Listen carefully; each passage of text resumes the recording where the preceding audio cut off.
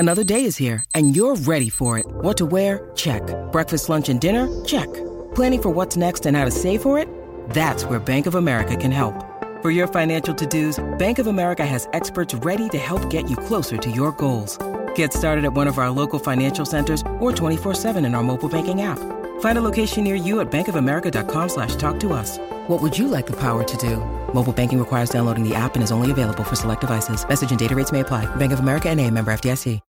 When you need mealtime inspiration, it's worth shopping Kroger, where you'll find over 30,000 mouth-watering choices that excite your inner foodie. And no matter what tasty choice you make, you'll enjoy our everyday low prices, plus extra ways to save, like digital coupons worth over $600 each week. You can also save up to $1 off per gallon at the pump with fuel points. More savings and more inspiring flavors make shopping Kroger worth it every time. Kroger, fresh for everyone. Fuel restrictions apply.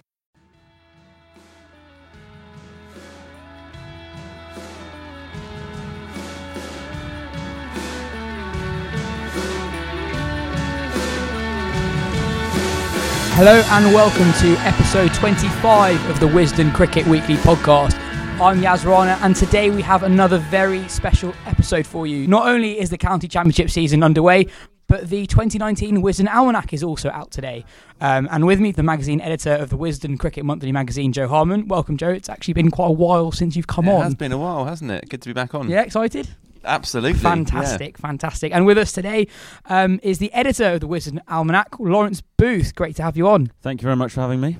Should we get straight into it? Lawrence, what's your moment of the week? My moment of the week came when dear old Northamptonshire, written off by everyone, asked Middlesex, everyone's favourites for Division 2, to follow on at Wantage Road and didn't lose. That's the crucial bit, because last season they asked Middlesex to follow on at Wantage Road and lost, and that was the first time Northants had ever lost after enforcing the follow-on. So they drew. I should add, they didn't win, they drew, but progress. From that, I'm guessing you're a Northants fan. I am, yes, long-suffering. They made some interesting signings this season, because it looked like it was kind of falling to pieces at the back end of last year with results weren't great. Duckett was on his way out. Lost Gleeson to Lancashire as well. But actually with Holder coming in for a little spell, and Bavuma's an exciting signing as well. I think that two guys you mentioned there, Duckett and Gleeson, freed up a bit of cash, and they've invested quite well in their overseas players. Holder's only here for 2 championship and 6 Royal London games, and he can't bowl above a certain number of overs. I don't think that's true, actually. Okay. I don't think there is a specific limit. I think it's just manage him properly. Okay. And Temba Bavuma, as you say, and then Muzarabani, the Kolpak guy from Zimbabwe, remains to be seen how he gets on. Fahim Ashraf in the T20. So, and I'm told they've all got much fitter. I mean, they were known as the Chubsters, which was quite funny while they were winning the T20 2 years out of 4 and reaching another final. When they come 9th in Division 2, it doesn't look quite so funny. There's a high-class Middlesex attack as well. Tim Murtagh, Toby Rowland-Jones, Steve Finn, James Harris. Rowland-Jones is a bit of a forgotten man. Not 2 years ago, he was in the England team. We're recording this at the Oval. He took 4 wickets on debut, 5 wickets on debut against South Africa. Looked like a shoo-in for the first Ashes test at Brisbane, and now he's kind of...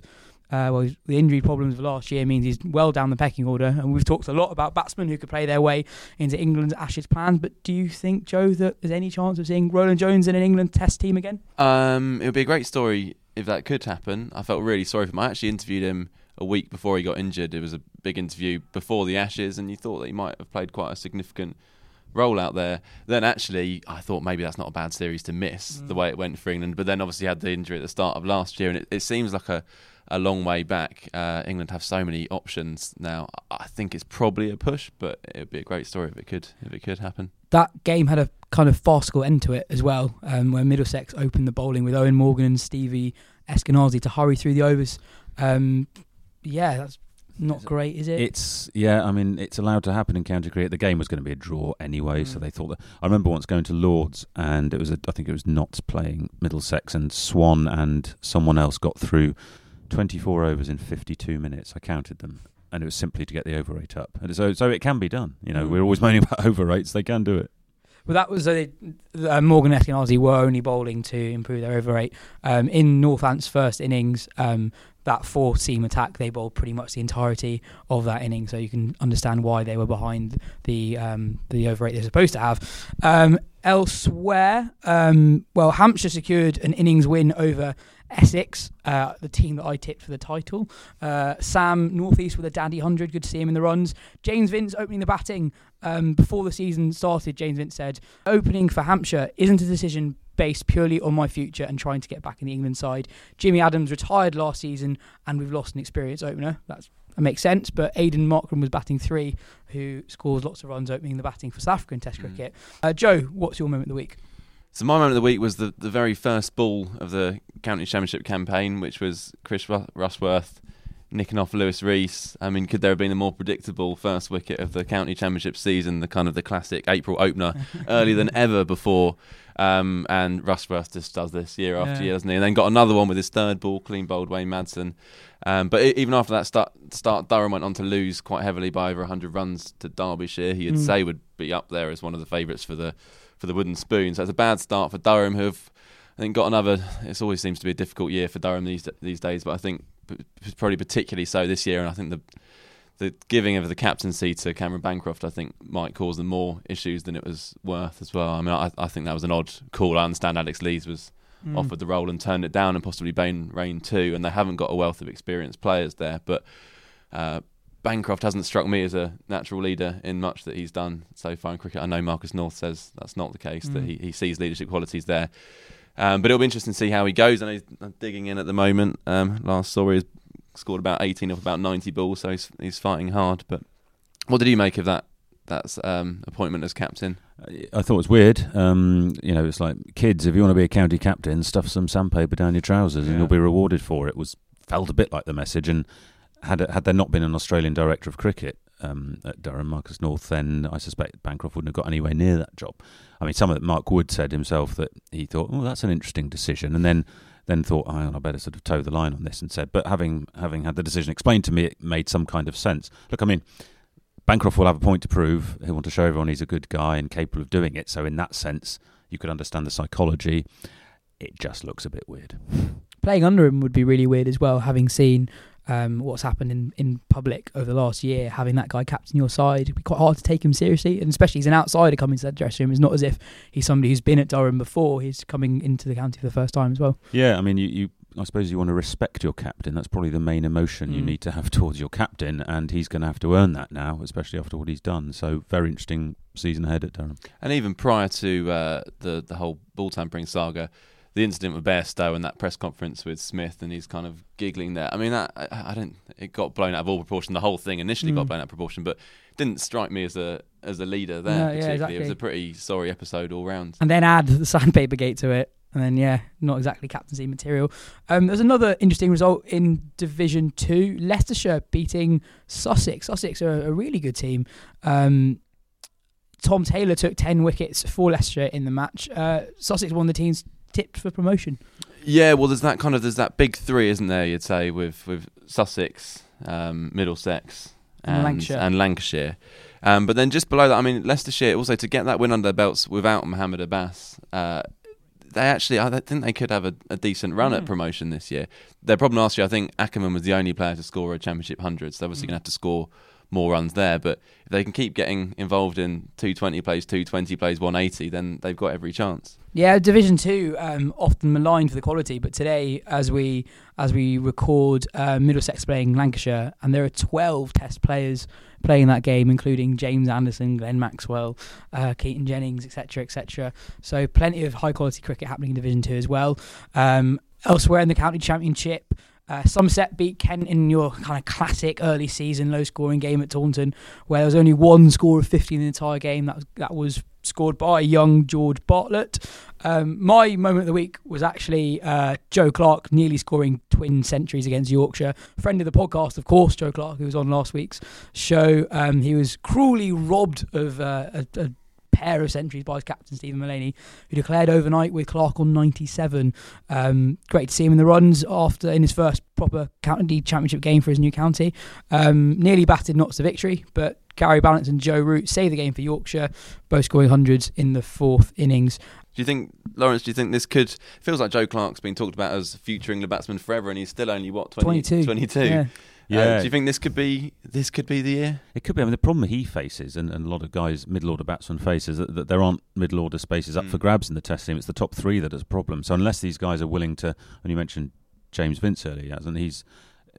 He has moved up partly with an eye on that Test top three. Can Clark bat in top three? Probably not, but he's talented, and he was bracketed with Ollie Pope for a while, wasn't he? They were the two up and coming guys. Pope got tried twice last year against India, out of position, really up at 4, 2 places higher than he bats at Surrey. So you don't want to rush these guys. If he doesn't play Test cricket within 3 years, I'd be surprised. So Joe Clark. Controversial, but I find it really strange that England secured spots 4 downwards. It's not. I don't think that's a good message to send out to young players that to get in the team you have to be batting 3. I don't think, root aside, any of those guys in the middle order demand a spot in the top 6. I know Josh Butler had a really good year, but batting 6 and not keeping and not bowling is the dream position for a Test batsman, and that's where you want to bed in your best players. And I know he did well, but I honestly don't think James Vince, Ollie Pope, Joe Clark would do any worse than Butler, or I think they would actually do better if they were in the team as specialist number 6s. And I kind of think if that position was freed up, that's a great place to blood in your new players. Shoving up to 3 then? I have no idea, but I don't think that or Root does it. Yeah, I don't think there should be pressure on the young guys who bat 4 or 5 in county cricket that if they come in they have to bat 3.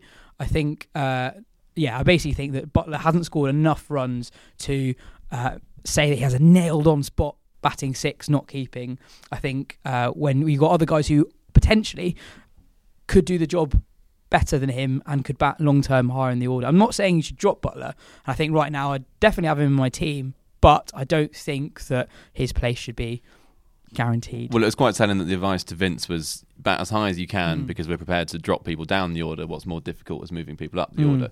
Now, that's the suggestion that you could then drop in at 4 or 5, but actually it's the justification that they can bat in the top 3 if they score runs in the top 3 in county cricket, which is a kind of convoluted way of coming around to it. Yeah, I think that the problem England's batting has faced for a while now is that they're underperforming as a unit. That you look at it on paper and you think that on their day they could take a team apart. I'm not talking about the openers here, but certainly Root, Butler, Stokes, Moeen, these kinds of guys. But it just hasn't happened. I mean, researching this for Wisden, I think since the Melbourne Test at the end of 2017. They've had 16 tests, and on 14 first innings, they haven't passed 350. Now, it's generally been their bowlers who've got them out of jail, or the lower order in a low-scoring, scrappy game have turned 120 for 5 into 310, and that's been just about enough. But it's not a long-term recipe for success. The problem is, when you brought it up there, can you drop Joss Butler? I would say don't go anywhere near that thought. I mean, he was the leading run scorer in Test cricket last summer for England, having not played Test cricket for a while, so he's, and he proved with that 100 at Trent Bridge against India that he's adaptable. Stokes you can't really drop because he's an all-rounder and he balances the team. And in England, the 4 seamers plus Moeen Ali works very nicely. I think Stokes should score more runs than he does, and he's been averaging 28 since he came back after the court case. So there is a problem for England. They've got to sort it out. They can't keep being 20 for 2 and hoping that one of their dynamic middle-order players does it for them, because then maybe Joe Clark will get the nod if that keeps happening. For the record, I'm not for a second saying that Ben Stokes should be dropped. His batting is an interesting discussion. Yeah. A person touted a few years ago as a long-term solution in England's top order, Hasib Hamid. We've talked about him before in the podcast. He scored a double 100 for Lancashire last week, albeit against Loughborough MCCU. I've seen a few people on Twitter saying this is a really big innings for him, but he scored runs in second team cricket in the last year as well. So as Ben Gardner said in the office today, I'm not sure how much of a big deal this innings really was. Yeah, fair point. I mean, I think psychologically scoring first team runs, even if it is against Loughborough students, is the step he needed to make. Some good judges will tell you that if you just get your feet moving, which has been his problem for the last couple of years, then it doesn't really matter. Generally speaking, the quality of the bowling, you can cope with the next step up. And he did look. So I was in India for that series. He looked. We all said this guy's going to get 10,000 Test runs. There was no debate about it. He was the next England great. So to see him averaging 9 last summer was sad. So I think there's a lot of hope now invested in him. So when he does score runs, even against Loughborough, we're all we're fighting, we're rooting for him. And the first importance of getting those runs was to get in the Lancashire team as well, because there's no guarantee he was even. We're talking about can he get back in the England side? There was no guarantee he'd necessarily get in the Lancashire side, particularly in the last year of his contract. Paul Allett's been pretty strong in saying that his career, at least at Lancashire, is on the line here. And to say anything else, I mean, so Phil Walker did a piece on Lancashire in our previous issue, which didn't go down especially well with some Lancashire fans who thought Alec was a bit harsh on Hamid. My view is he didn't say anything that Hamid wouldn't have known already. I mean, maybe it puts him under a bit more pressure, but it's not like he's thought he was going fine. I mean, he knows he's been having a tough time. And maybe he needs a bit of a kick up the arse. I also thought that Alec was actually also quite complimentary. He said perhaps the issue with Hamid is that he's just working too hard and trying too hard. And we'll see if there's a different attitude this season. Well, we'd all love to see Hamid in the runs this season. The IPL, that's still going on, isn't that great? There was an amazing game yesterday. Mumbai Indians chased 198 to win off the last ball against Kings 11 Punjab. KL Rahul scored 100 for Punjab, and at one point in Mumbai's chase, they needed 65 off the last 5 overs and 32 off the last 2 overs. Not a problem, though, for Kieran Pollard to channel his inner Andre Russell to hit 83 off 31 to seal the game for his team. Some incredible hitting in the IPL this year, but also some great names in the competition. I'm not sure if you guys have seen them, but yesterday for Mumbai, a chap called Siddesh Lad was playing, Sid the Lad, and for RCB last week, Ray Barman, who's 16, Ray the Barman, that's a great name, and RCB, despite having Kohli, De Villiers, Moeen, etc., they've still not won a game. They've lost 6 out of the last 6. That is extraordinary, isn't it? I mean, and seeing Kohli not score runs is really kind of unfamiliar feeling. It's really weird. Quite kind of reassuring that he is kind of human after all. And I guess a few England fans will be hoping that lean trot continues this summer at the World Cup. Before the IPL, he said that he wasn't going to, and the Indian setup wouldn't put that much importance on IPL performances when it came to World Cup selection. And I wonder if that's actually true. The tournament is so high profile, and if somebody has a great tournament, how can you ignore what they're doing in it? And on the other side of that, surely you think that if a player such as Kohli doesn't have the greatest IPL on a personal level, you'd think that would affect him mentally going into World Cup, at least at some level. I mean, I think with Kohli, there's always been a bit of a difference between his 50 over and his 20 over batting. He's indisputably the best ever white ball 50 over batsman and the best chaser. He averages something absurd like 94 in successful chases for India. So he's very much the Bradman of one-day cricket. T20 is more of a lottery. You know, you can be the best batsman in the world and you may have to score at 10 and over from the moment you come in. I mean, Steve Smith is a guy who has never really cracked T20. Joe Root as well. I mean, he's desperately trying to prove himself as a T20 player. And I don't think it's about the money. I think it's about he's getting quite stubborn about it. He's not really a T20 player. So Kohli's going to fail every now and then. But we can't name Wisden Cricketers of the Year twice in a row, which is a shame in some ways because I suspect Kohli will probably be in the running again next year when he comes for the World Cup this time. He's delight to watch, and you're right. It's weird seeing him struggle, and especially in a team with AB de Villiers, you think they'd clean up every time. And even, I mean, his strength of character and willpower is kind of legendary, but to lose as frequently as his team have been for a man who's not used to losing and doesn't take it especially well, that it's not surprising if that is having a slight knock-on effect on his batting, and he must be frustrated because the side he's been given has no balance to it whatsoever. It's clearly batting heavy without the bowling attack to support that. I wonder if T20 cricket has evolved quite rapidly in the last few years. It was only in 2016 where Joe Root was one of the players of that World T20. He can't get an IPL contract. In that tournament, Virat Kohli scored one of the best T20 innings I've ever seen against Australia in the quarterfinals. And when you see guys like Andre Russell, who not only is he scoring these runs so quickly, but he's actually doing it consistently. That's a game changer. Players like your classical players like Kohli, Smith, Root. Williamson was the leading run scorer in the competition last year. Can't get into his Sunrisers team. These guys, at the moment, actually aren't capable of doing what the biggest game changers are capable of doing. And I think that'll be interesting to see how that develops. Yeah, I think maybe brute strength has become a factor. I mean, if teams are now left with sort of 50 off 3 overs, but Russell's in or Pollard's in, you think they've probably got a chance of getting them. I mean, one of the games RCB lost was when Russell went berserk and he was dropped, wasn't he, on 3 or something. got 47 off 13 balls. I mean, it's just absolutely absurd, and did it with 5 balls to spare. So no target seems defendable now, whereas perhaps a few years ago, I mean, you met Root that night in Mumbai against South Africa. That was his greatest ever T20 innings, and it was an all-time great T20 innings. He just doesn't do it consistently because he's not a brute strength player. The likes of Pollard and Russell are sort of reinventing things a bit. Remember, folks, you can see Kohli and de Villiers in the flesh for RCB against Rashid Khan and David Warner's Sunrisers Hyderabad on May the 4th. We've teamed up with Kingfisher Beer to give away 2 tickets to that game, return flights to Bangalore, a stay in a 5-star hotel, and £500 spending money. To enter, go on wisdom.com, click on Play and Win on the homepage, and then Competitions. You'd be a fool not to enter. Lawrence, this is an exciting time for you. The Almanack's out today.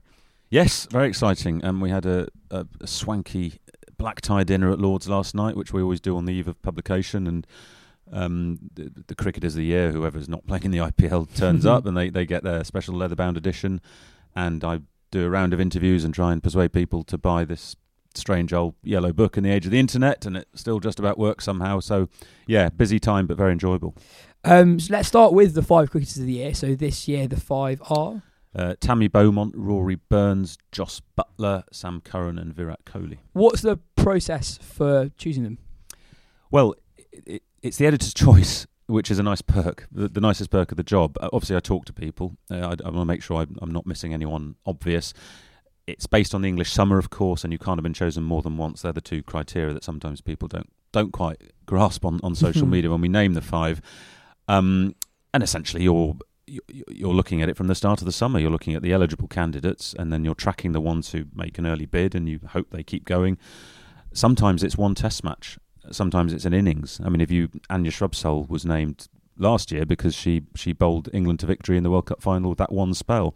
And my thinking then was, well, if an England man had done that in a World Cup final, no one would, for a second, question whether he should be a Cricketer of the Year. Stuart Broad was named in 2010 after his spell here at the Oval against Australia that Saturday of the crucial test. So it's a combination of things. You're looking for season-long excellence or moments of brilliance that change the summer. Sam Curran, 2 counter-attacking 50s, but without those, would England have won that series 4-1? They might have lost 3-2.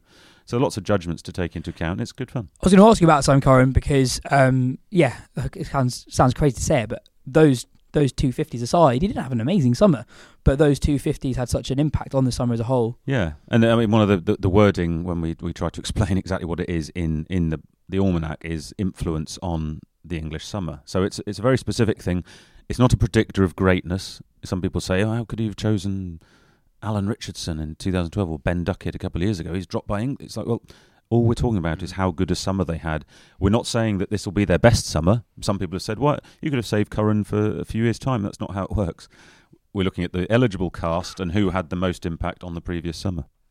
It felt like one of the easier years in terms of picking the 5. Is that? Yeah, I think that's fair. I mean, there were 2 or 3 who got close, but I kept coming back to the 5 I went with. And actually, it's interesting on social media, I didn't get the usual sort of dog's abuse.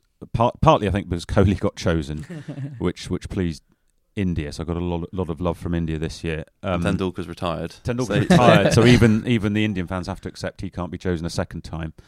And the other guy, the other guys and one woman were all, for me, gimmies, really. I mean, you could have argued at Surrey that Morny Morkel was in with a shout, certainly. Some people said Mohammed Abbas. I thought he was the one. If I was guessing my 5, I think he was in my 5. He got an 8 at Lords and shed loads of wickets. I'll tell you that. The interesting thing about Abbas was you're absolutely right about Lords. That was an amazing performance. He took, in a bowler-friendly season, he took Division 2 wickets. Now, if you're talking about the top 5 in the country, that for me is an issue. For me, Rory Burns scoring Division 1 runs in a bowler-friendly season and captaining them to the title is a bigger achievement. Sam Curran turned the series of the summer for England. Jos Buttler you had to pick him, and Tammy Beaumont scored 300s in 9 days, including one of 47 balls, which was a record. Ends up with the most runs in an English summer by an England lady cricketer. So, how do you squeeze everyone in? Abbas was 6th or 7th, something like that, but not the top 5 for me. But it's just an opinion. Well, if he gets Leicestershire promoted this this season. Who knows? He might He's well in with be a in the shout. running for. I mean, this season we've got, of course, a World Cup and an Ashes, so we should be spoilt for choice. Yeah. I mean, everyone in the world will be eligible in effect. I was going to ask you about that. So I was looking back at previous Wisden Cricket of the Year, and in 2000 there were 5 overseas players, so the year after an England World Cup. Do you feel a responsibility when you're picking the 5 to represent different facets of the game? Do you feel that there should be somebody who represents county cricket, somebody who represents women's cricket? I like it. I put it this way: it's a bonus when the game is widely represented, but I can't pick on that basis. I mean, I do like to have a county player, but only if they merit their choice. I thought Burns, after it was his 5th season in a row of scoring 1,000 runs, and Surrey's first title for 16 years, and he gets an England cap. You know, that combination of things was irresistible. But I wouldn't just pick a county player for the sake of it. I mean, the temptation can be sometimes to pick the captain of the winning county championship team and just give it to him, but you're kind of doing down the award if you do that. Equally, if you just pick a woman player because she's a woman, it's an insult to women cricketers. They can't be token picks. I mean, last year we had 3, of course, which was quite groundbreaking because of the previous 590 Wisden Cricketers year, only 2 had been women. We've now had 4 in the last 10. And you could have had 4 that year. Could have had 5. Yeah. I mean, you know, I did think about picking 5 women last year. Tammy Beaumont, she was the leading run scorer, and Sarah Taylor had a great World Cup as well. So no one could have told me that was a gimmick. I could have looked myself in the mirror and said these all worth their place, but in the end, I thought 2 others were more worthy, and thank goodness Beaumont has come out again and done the job in 2018, so that made things easy. But no, token picks would be, you know, that way madness lies. This is Lawrence's 8th year. Yeah, that's right. Yeah. Closing on Sydney Pardon's record of 35. So I think you'd only be 71, I think. My wife will leave me. I'll be 71. Yeah, I'll have had no life to speak of. But anyway, 8 years under your belt. So I just wanted to ask you a few questions about the stint so far. What would you say? What has been your? We talked about the wording of this earlier. What's been your most either controversial or unpopular decision, do you think, so far in your time? Yeah, well, to judge by Twitter's response, pretty well every decision, I'd say. I mean, of the 5, I looking back at 2013 or the 2014 book, I chose Shikhar Dhawan on the basis of his Champions Trophy form, and we discussed it a lot in the Wisden office, and there weren't that many strong candidates that year. Looking back, Dhawan does feel flaky is the wrong word, but perhaps not the strongest. But I honestly couldn't see who else to go with that summer, which you could argue is a weakness of the criteria. Alan Richardson was, for me, I enjoyed that pick because he'd single-handedly saved Worcestershire from relegation. He was taking 70 wickets at 22 year in, year out, and he felt to me like a certain type of county player that needed rewarding. He was almost a reward for all the county stalwarts who'd come before him, and he was he's the only Wisden Cricket of the Year while I've been doing the job who wrote me a thank you letter after coming to the dinner, which is very sweet. He's a lovely man, and I gather I think the newspaper report of him getting the award is up in his downstairs toilet at home. So it meant a lot to him. I mean, obviously that's not a reason for picking them as Wisden Cricketers of the Year, just so you can see them be happy, but it was quite rewarding. So those are probably the ones that people talk about sometimes. I mean, having said that, of course, 3 women chosen in 2018, I did get some stick for that. I remember there was a piece written in the Daily Mirror by their chief sports writer who said it's tokenism. He said, well done to the 3, but it's tokenism. The argument wasn't advanced much further than that, and I knew it wasn't tokenism. Heather Knight had captained England to the World Cup. If a man had done that, no question, and she'd scored lots of runs. Nat Siver had been the star all-rounder, and she'd had a shot named after her, the nutmeg, the one through the legs, which hadn't been played since the 19th century, the draw it was called in those days. And Anya Shrubsole had, as we mentioned earlier, produced that match-winning spell in the final. So I couldn't leave those 3 out, any of them. Well, to describe it as tokenism suggests more about that person's perception of women's cricket than the selections themselves. I think so, because I mean we all know that summer was the breakthrough moment for women's cricket. And now, what's been interesting this year with Tammy Beaumont being mentioned is it didn't really make any headlines. A woman among the 5 for the first time didn't make a headline. And while we want headlines for Wisden, I'm happy that wasn't the one people picked out. I hope it's normalised it. Equally, I'm not going to go for token picks in future years. You alluded to it earlier. So in the 21st century with the internet, and it's very easy to find records of cricket going on around the world, Wisden's importance is almost would you say has changed? So previously, historically, as a book of record, it was really important. But now, do you think that you want the Almanack to be remembered more, perhaps, for its writing than the records? Yeah, it's interesting actually. When you go to a press box now at a test match, you see very few Wisden Almanacks. It probably used to be about 10. It was the book that people would go to before some of the older school journalists got used to using StatsGuru on Cricinfo. So Wisden, an annual can't possibly compete with the way Internet does stats. So we have to be cleverer really about the way we do stats. We always want numbers in Wisden, because I think part of the experience of browsing through Wisden is to jump around, and you see that the guys who've carried their bat in Test cricket. There's a full list at the back, and then that might send you to the test report of the game if one of those innings happened in that particular book, and you read about that, and you go to the index and usually you jump around. So numbers are still fundamental to Wisden, but yes, as you say, we want people to enjoy the writing. We have 250 pages of, I think, really high quality writing at the front of Wisden, and I hope people think it's a good book to read and not just to stick on the shelves and check a stat for. What would you say is the favourite piece that you published, or the piece you've got most enjoyment out of publishing, perhaps over that time? Actually, yeah, I thought about this before I came on, and I took the liberty of taking a photo of the opening paragraph of this piece. It was in the 150th edition of Wisden in 2013. So it was apparently there's a word called a sesquicentenary, which I got to know that year. Anyway, that was our sesquicentenary, and the piece was written by Chris Ryan, who wrote a brilliant, as we know, Golden Boy. Yeah. And I just asked him I said, I want you to write something for Wisden. Have you got an idea? It was a great piece of commissioning, I'll say so myself. And he came up with this piece about Jeff Thompson, a club game in 1973 where he put a guy in hospital, another one hit wicket. He took 6 for 30.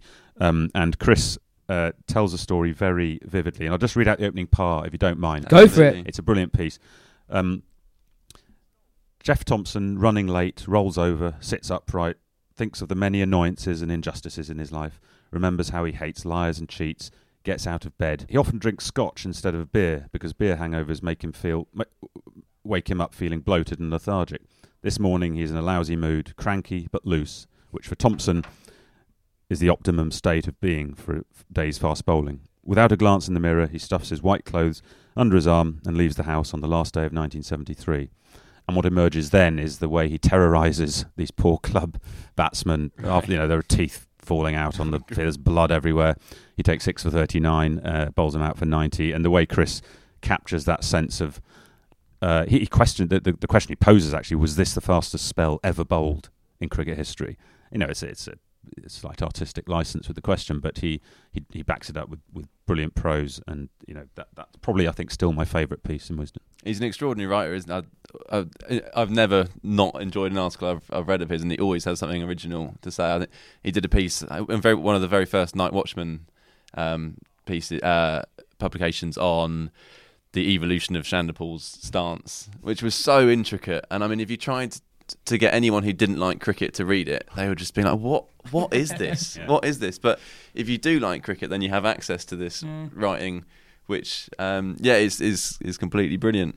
Yeah, he's a bit of a genius, really, Chris. He did a book recently with Patrick Eager, which just focused on the photos Patrick had taken in 1975, and he got Patrick to talk through his thought process, and Chris kind of wrote the words for it. And it was typically detailed, in-depth piece of work. Chris is he's not easy to edit, because he'll argue over a comma for a whole paragraph. In the end, you're just like, have the comma, Chris. You're probably right, actually. But he's one of my favourite cricket writers. Probably worth mentioning that a couple of weeks ago, Lawrence, you were on a part of our panel when we were discussing the best cricket books ever written.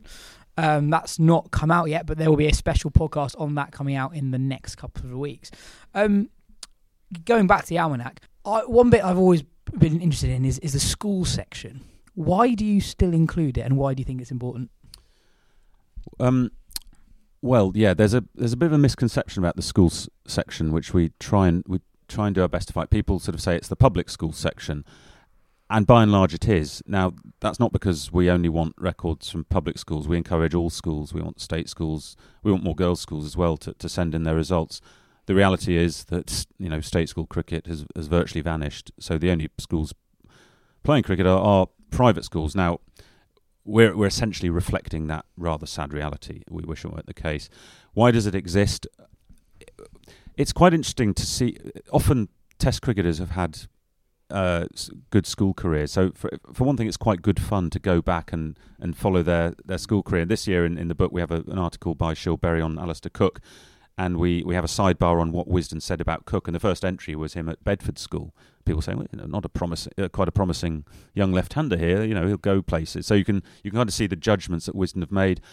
Partly, look, there is a commercial angle to it. If you buy Wisden when you've been named in the school section, maybe you'll start collecting it, and maybe that's a good way to get youngsters into Wisden. Maybe their auntie or their grandpa will buy them the Wisden in which they were first mentioned in the school section. So you could argue that it punches above its weight in terms of the space it takes, but there are good reasons behind it. And then in that 250-page bit of writing at the front, as editor, how do you go about deciding what that contains?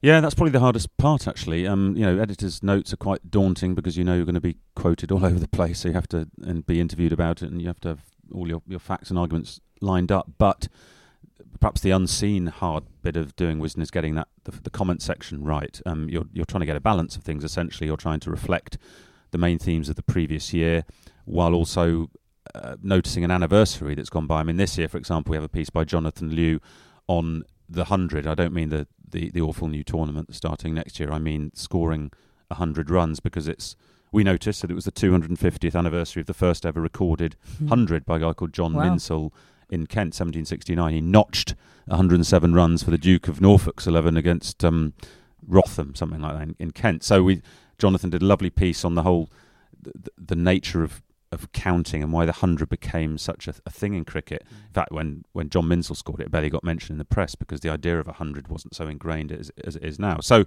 you can go off in all sorts of tangents.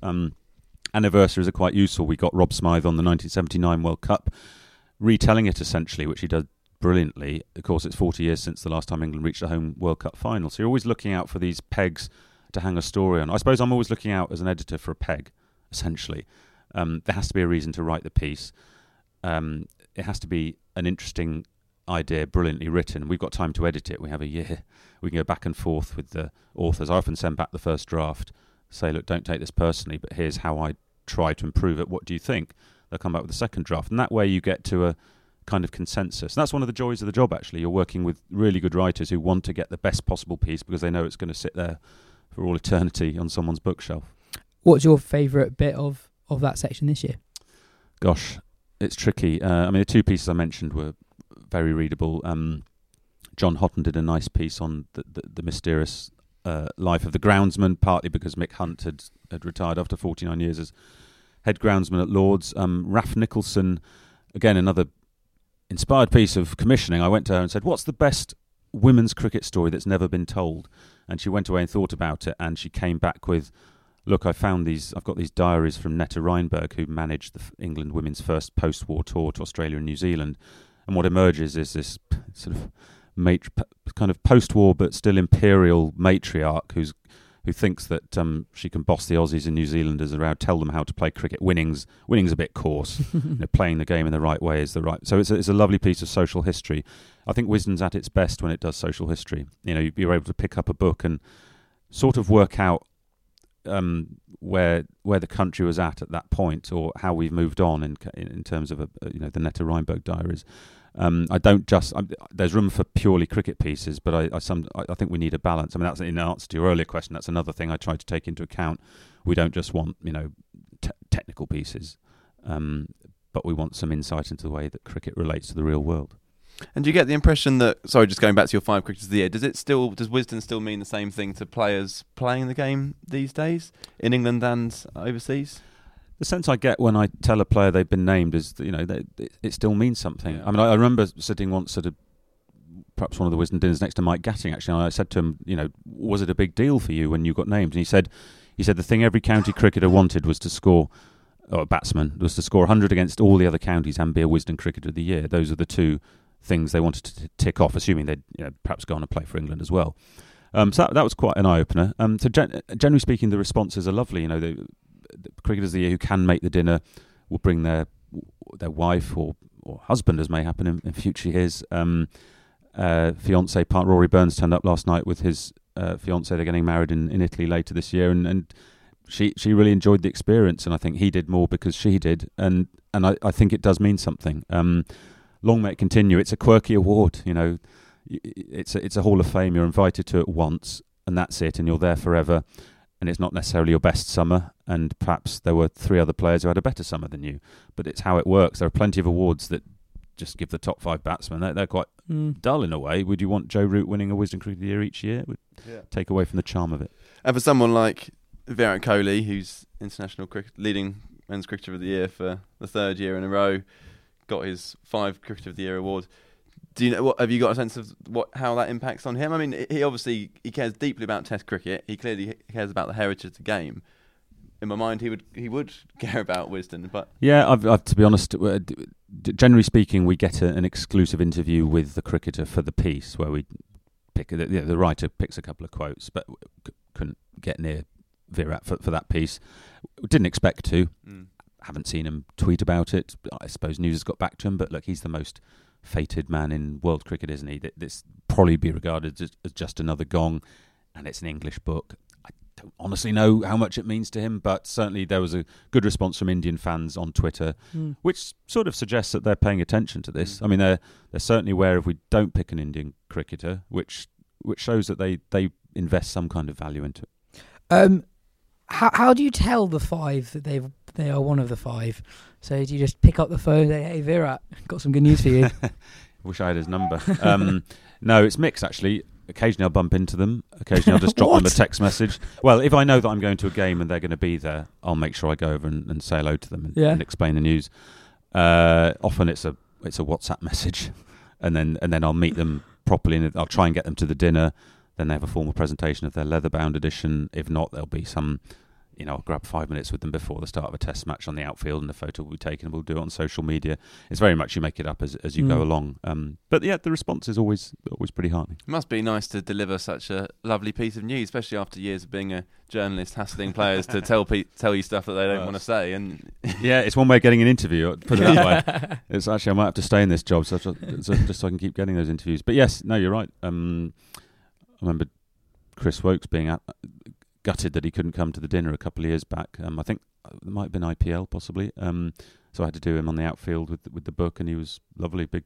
I mean, look, it's rare in journalism, as you say, to actually be breaking a good piece of news. Yeah. It used to be that if a journalist got wind of a test squad, he'd ring up the player for comment. The days when teams were named on CFAX.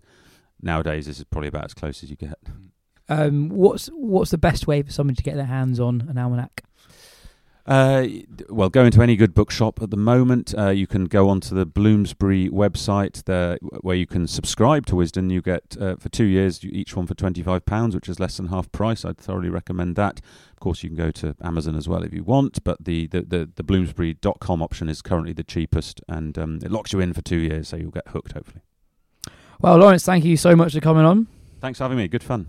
And Joe, thank you very much for coming on. Cheers, Yaz. Well, if you like the podcast, you're listening for the first time, well, share it on social media, tell all your friends, and make some noise on the internet. See you next week.